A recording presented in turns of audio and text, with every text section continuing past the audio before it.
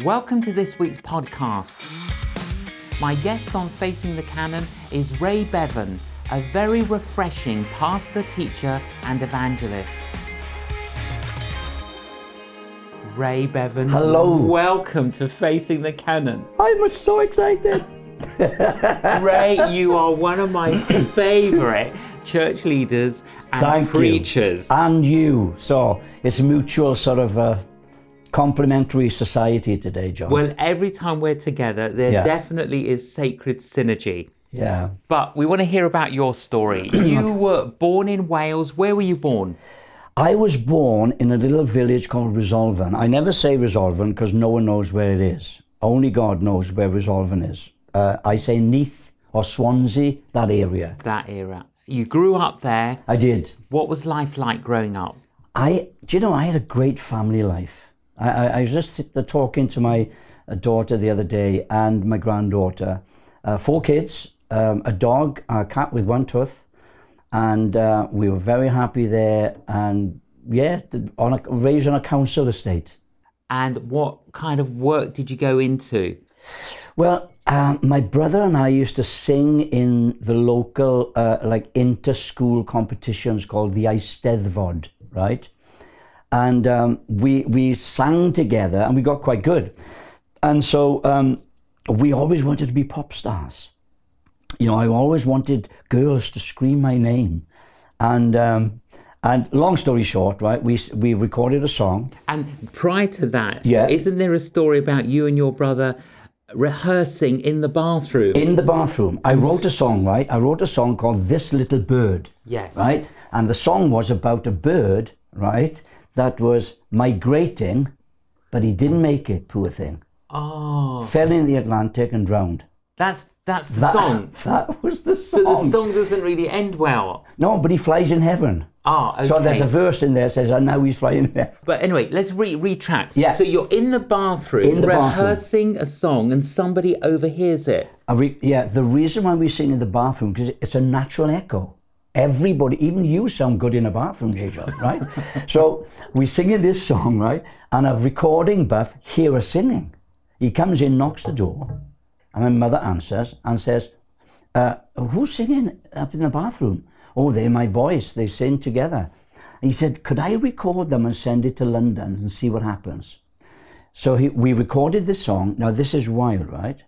2 years prior, right, we sent the demo to Decca Records, which was the Sony of the day. They were huge. Yeah. Yes. The Beatles sent their demo in. Decca rejected them.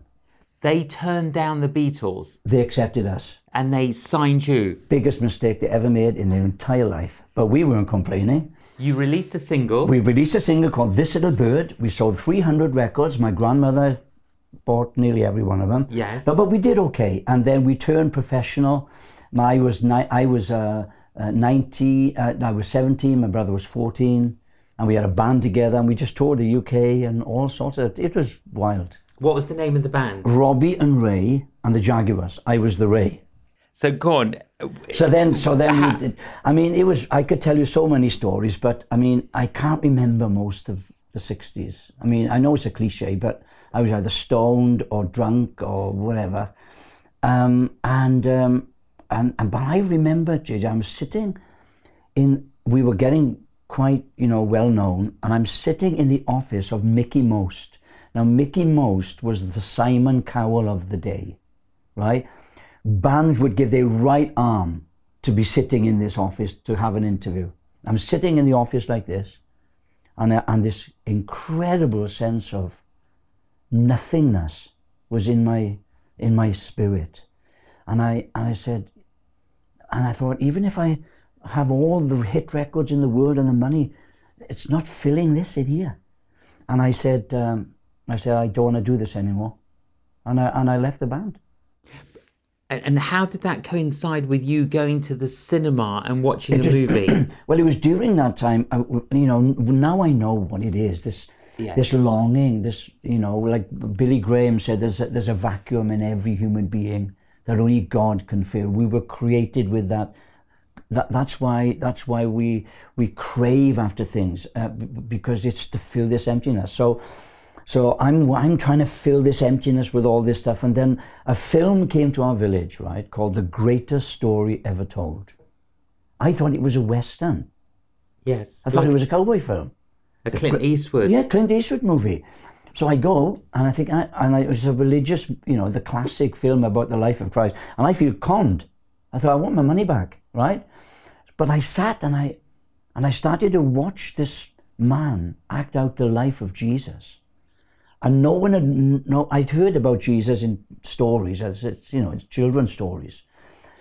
And this man was acting out the life of Jesus, and the words that he was saying, and he was walking on water and casting out demons and going to people that people were rejecting. And I thought, this guy's amazing. I said, this is too good to be true. So you were totally unaware of who this Jesus was? Yes. The only thing I remember is my mother used to send us to a Baptist church when I was about 9, and the teacher used to do a flannel graph. Where they used to stick the stories on the donkeys to fall off, right? That's as much as I knew. But this was a real person I was confronting with. I'm thinking, I thought, is he still alive? What happened to him? And then I'm into this now, right? And obviously I know that the Holy Spirit was making Jesus real to me, you see? So then it came to the end of the film, and they killed him. And I'm angry in the cinema, I'm angry. I thought, why are you killing this man? He's only wanting to do good for you. And I'm thinking in my head, come on, Jesus, do a Clint Eastwood on them. Right? When they beat Clint Eastwood up and they take him outside, he's done. Yeah, you think he's dead, but he's not. And then 3 days later, he comes in, all the baddies are in the saloon. We sorted him out, right? And then we hear the sound, and there he is, right, with the pancho, the cigar. And he kills all of them, right? I said, Jesus. And so when they killed him, I thought, what a sad end to a movie. And I was ready to go. And the film kept on going. And he rose from the dead. And I thought to myself, I told you he's going to do a Clint on them right now. But he didn't, obviously. He came and he says, I've come. And it was the resurrection. Yeah, it was the resurrection, not resuscitation. That's got me. I said, and this is what I said to myself, John. I said, now if he is still alive, where is he? And if what he's saying is true, how does this apply to me? And all this stuff was going on. Of course, the Holy Spirit. I'm so glad the Holy Spirit goes to the cinema, John, because he was there. He'll go anywhere where Jesus is lifted up. Long story short, and I joined another band. And all this was going on, and I was singing a song by James Taylor, Fire and Rain. I put it on my last album, right? And there's a line in there that says, won't you help me, Jesus? In this secular song. And that's when I got it. I said to the band, I know what to do. I went up to find the minister that I knew, and he led me to Jesus. Revolutionized my life. I went home, right? I said, Mom, I found God. She said, now, Raymond, I'm taking you to the doctor. Yeah. She thought I'd lost it. The wider thing is, John, is that I'd come home drunk or stoned. She didn't like it, but it was accepted. I'd come home, say, Mom, I found God. She thought I'd lost my mind. And she said, Raymond, it's an emotional experience. It'll pass. Well, it transformed your life.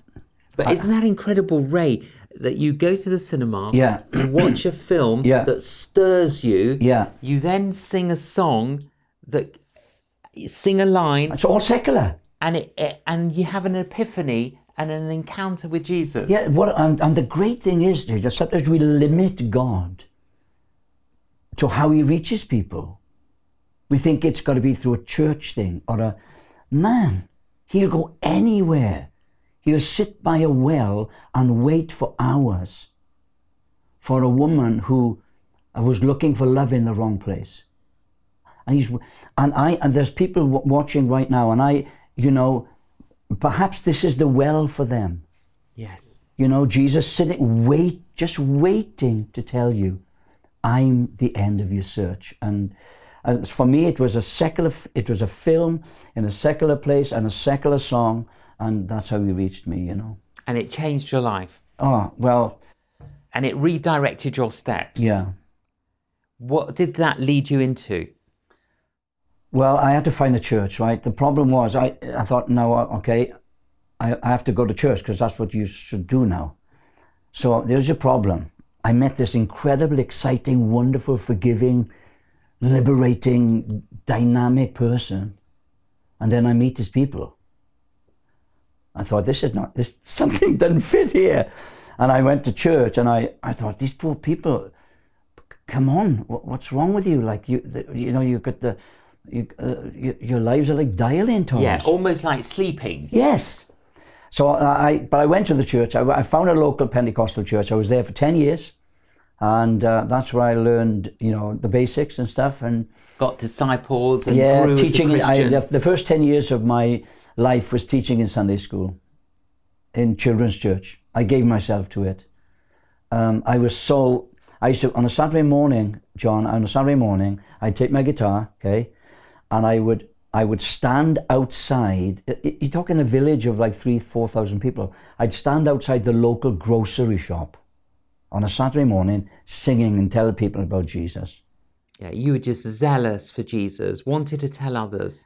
Yeah, I got it wrong a lot of the time. Sure. But I think the Lord, sometimes we think, oh, we got it wrong, and that's probably true. But I think the Lord looks down and say, I love just your heart. Like that's why I relate to Peter. Yes.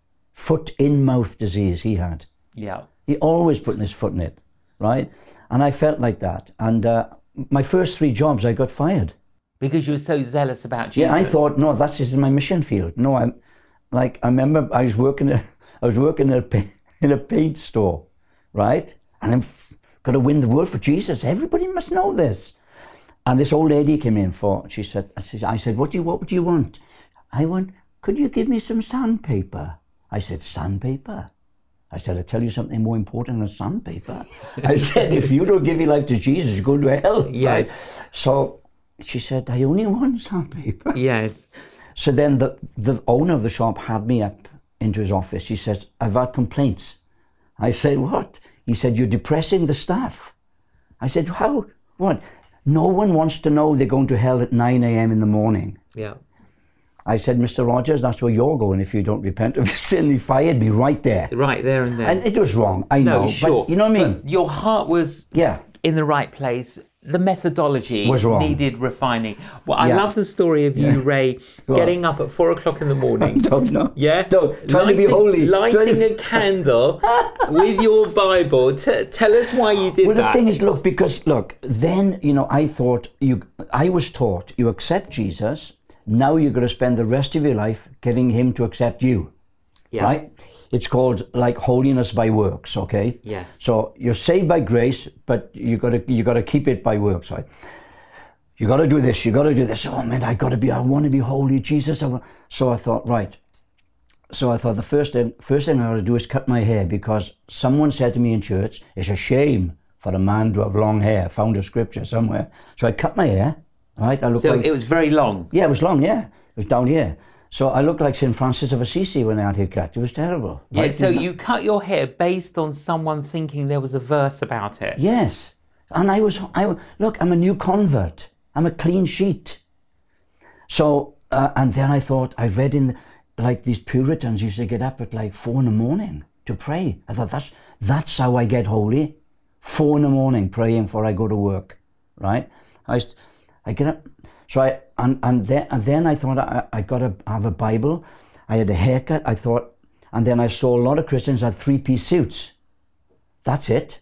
That's the key. The key is the haircut. It's to dress well. Dress well. So I had a 3-piece suit from John Collier. I don't know if he's still around. Yes, I remember John Collier. John Collier. Yes. So, right. I bought this 3-piece suit. I looked like a banana in it, right? So I had the 3-piece suit, short hair like St. Francis of Assisi, right? A big, massive Bible, and now I'm going down into the cellar, because in these books, the cellar was where it happened, and I with a candle, because I read it in a book, and I had a cell in my house. I'm down there, John. I'm down there, trying to be holy, all this stuff, right? I go down in the cellar. I thought, if only the Christians could see me now. Here I am. I got a suit and down the cellar, put the mat out. I spread myself before the Lord. And the candle blew out, right? There was a gust of wind. And I was so scared. I ran back upstairs again. It all went black. And I said, Lord, I can't do this. And he said, yeah, of course you can't. He said, I've done it all for you, Ray. What are you doing? Yes. And that haircut doesn't suit you. And look at that suit. Yeah, it's not you. No. And that's a lifetime of discovery. Yeah. And the Lord has revealed more about that for you. Yeah, he has. He did redirect your steps. You ended up planting a church. I did. Tell us about that. Well, first of all, before I say this, that I wanted to be somebody else. Yes. Because I didn't think God liked me the way I was. And John, the Lord said to me, Ray, I'm not going to anoint who you want to be. I like you. You don't have to change. I made you the way you are. So that was a massive discovery. But on that, Ray, we sometimes know that the Lord loves us. Yeah. But we find it difficult to believe that he likes us. Correct. So why is that? It's because of religious tradition. We've turned a relationship into a format, into a procedure. This is a relationship with your best friend. And it took me years to realize that. That he even prepares for my mistakes. There's a fish out there prepared for everybody that makes mistakes. Check out Jonah. He came from Wales. I know it's a bad joke. But anyway, so after 7 years, I was in full-time ministry in the schools, ministering to thousands of young people. Singing, preaching, sometimes 30 concerts a week. And I got frustrated, John, because all these young people were getting saved and the churches I was working for didn't know what to do with them. So out of frustration, I planted a church in Newport, South Wales. And I planned to stay there for 6 weeks because I only had 6 sermons, right? Yes. And it ended up being 26 years. But Ray, you saw so many lives transformed, ransomed, healed, restored and forgiven. And that's what Jesus does. I've just learned something recently, right? You know what Christianity is? It's not us living for Jesus. You got to live for Jesus. I understand that, but the essence of Christianity is allowing Jesus to live through you. Yes. That's it. So he's just saying, give me your eyes. Give me your hands. Give me your feet. Paul said, it's no longer I who lives. I did that as a Pharisee. I tried to live for God. Look what it got me. Now, it's Christ in me.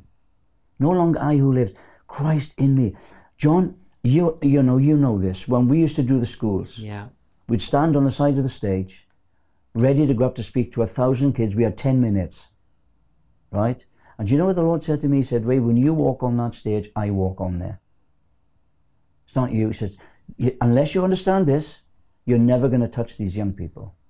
And I've lived like that for all my life.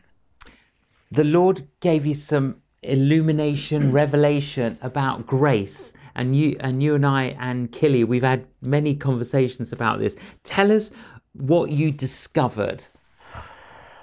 It would take, particularly over the last 6 years, the one thing, when I handed the church over 6 years ago, the Lord said to me, I'm sending you out as an abolitionist to my church. And an abolitionist is someone who delivers somebody else from slavery. Yes. And he said, the biggest form of slavery on planet Earth today is in my church. He said, my people are worshipping me in chains. And he showed me the Israelites worshipping Yahweh for 400 years.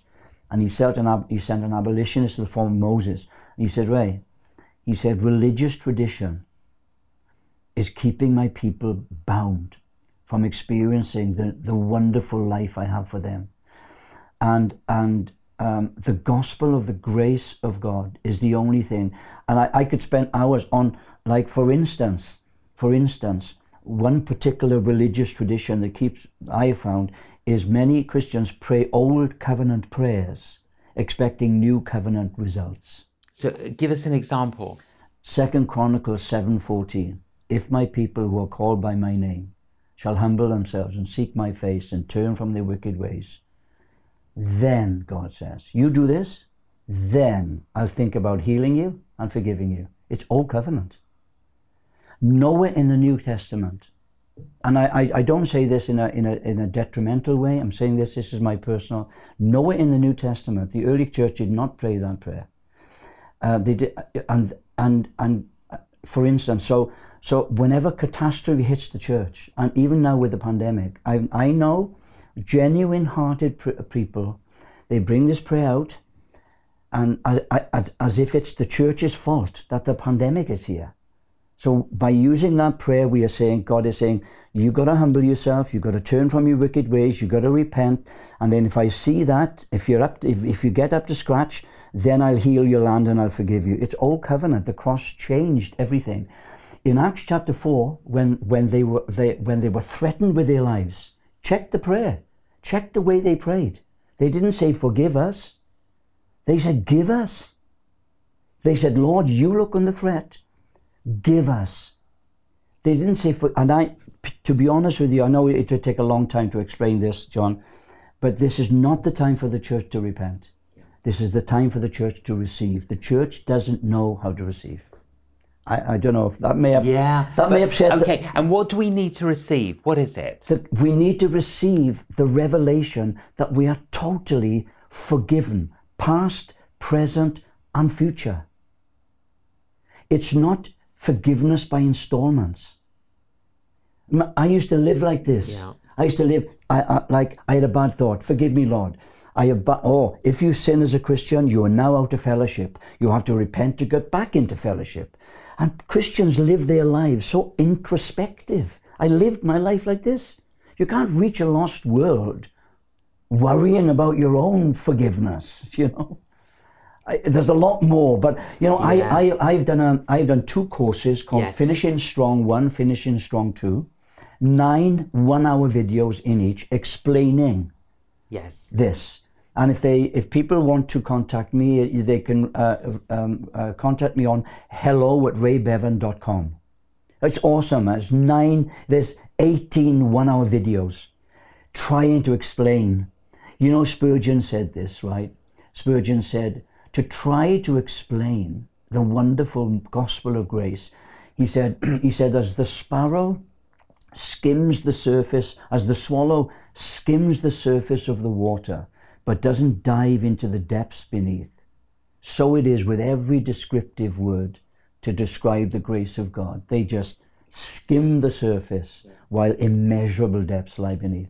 And it's liberating. Oh, totally. God. And empowering. It's like freeing. It's like a river dance in your spirit. That's what it is. Basically, Ray, you know, we're called to preach the gospel, but we need ourselves to experience.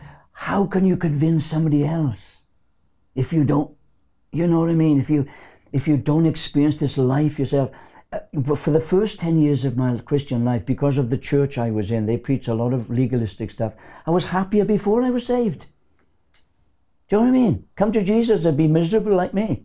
Yeah. You know what I mean? Worrying about how holy you are every day.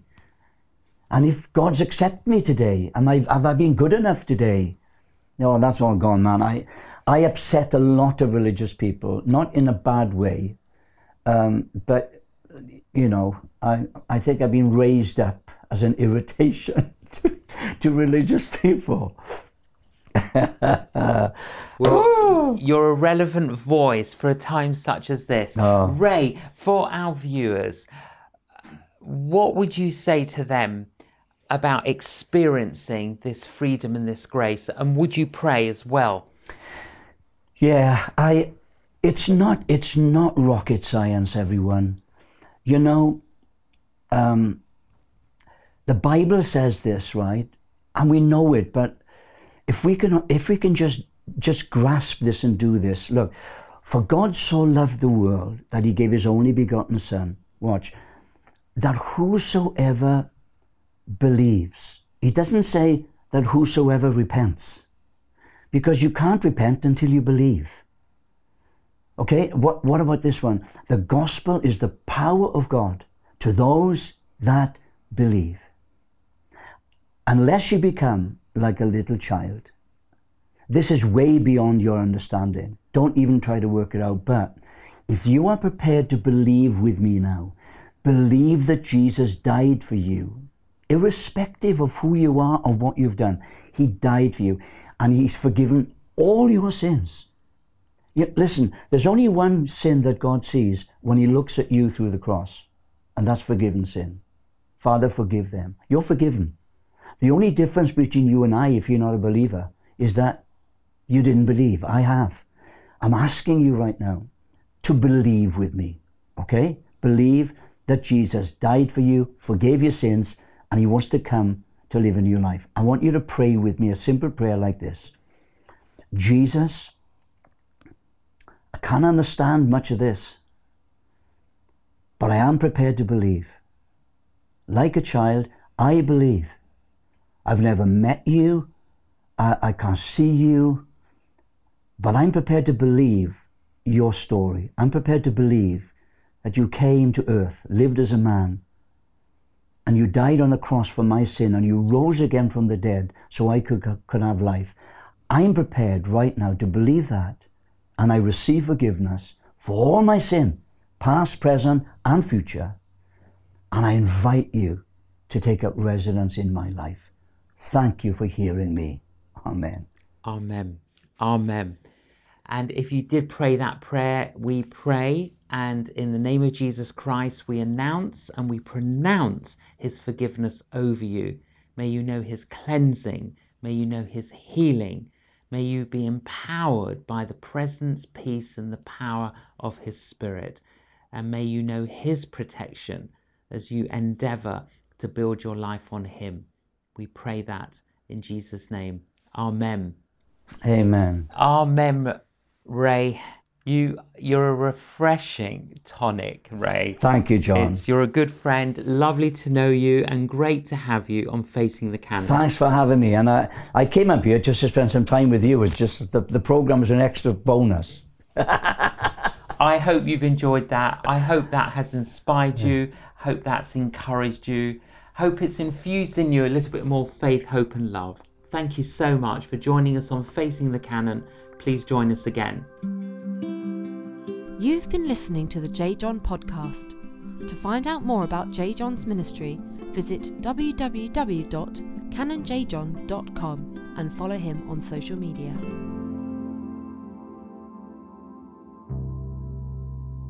One doctor developed the world's first vaccine. One civil rights activist helped to end racial segregation in the USA.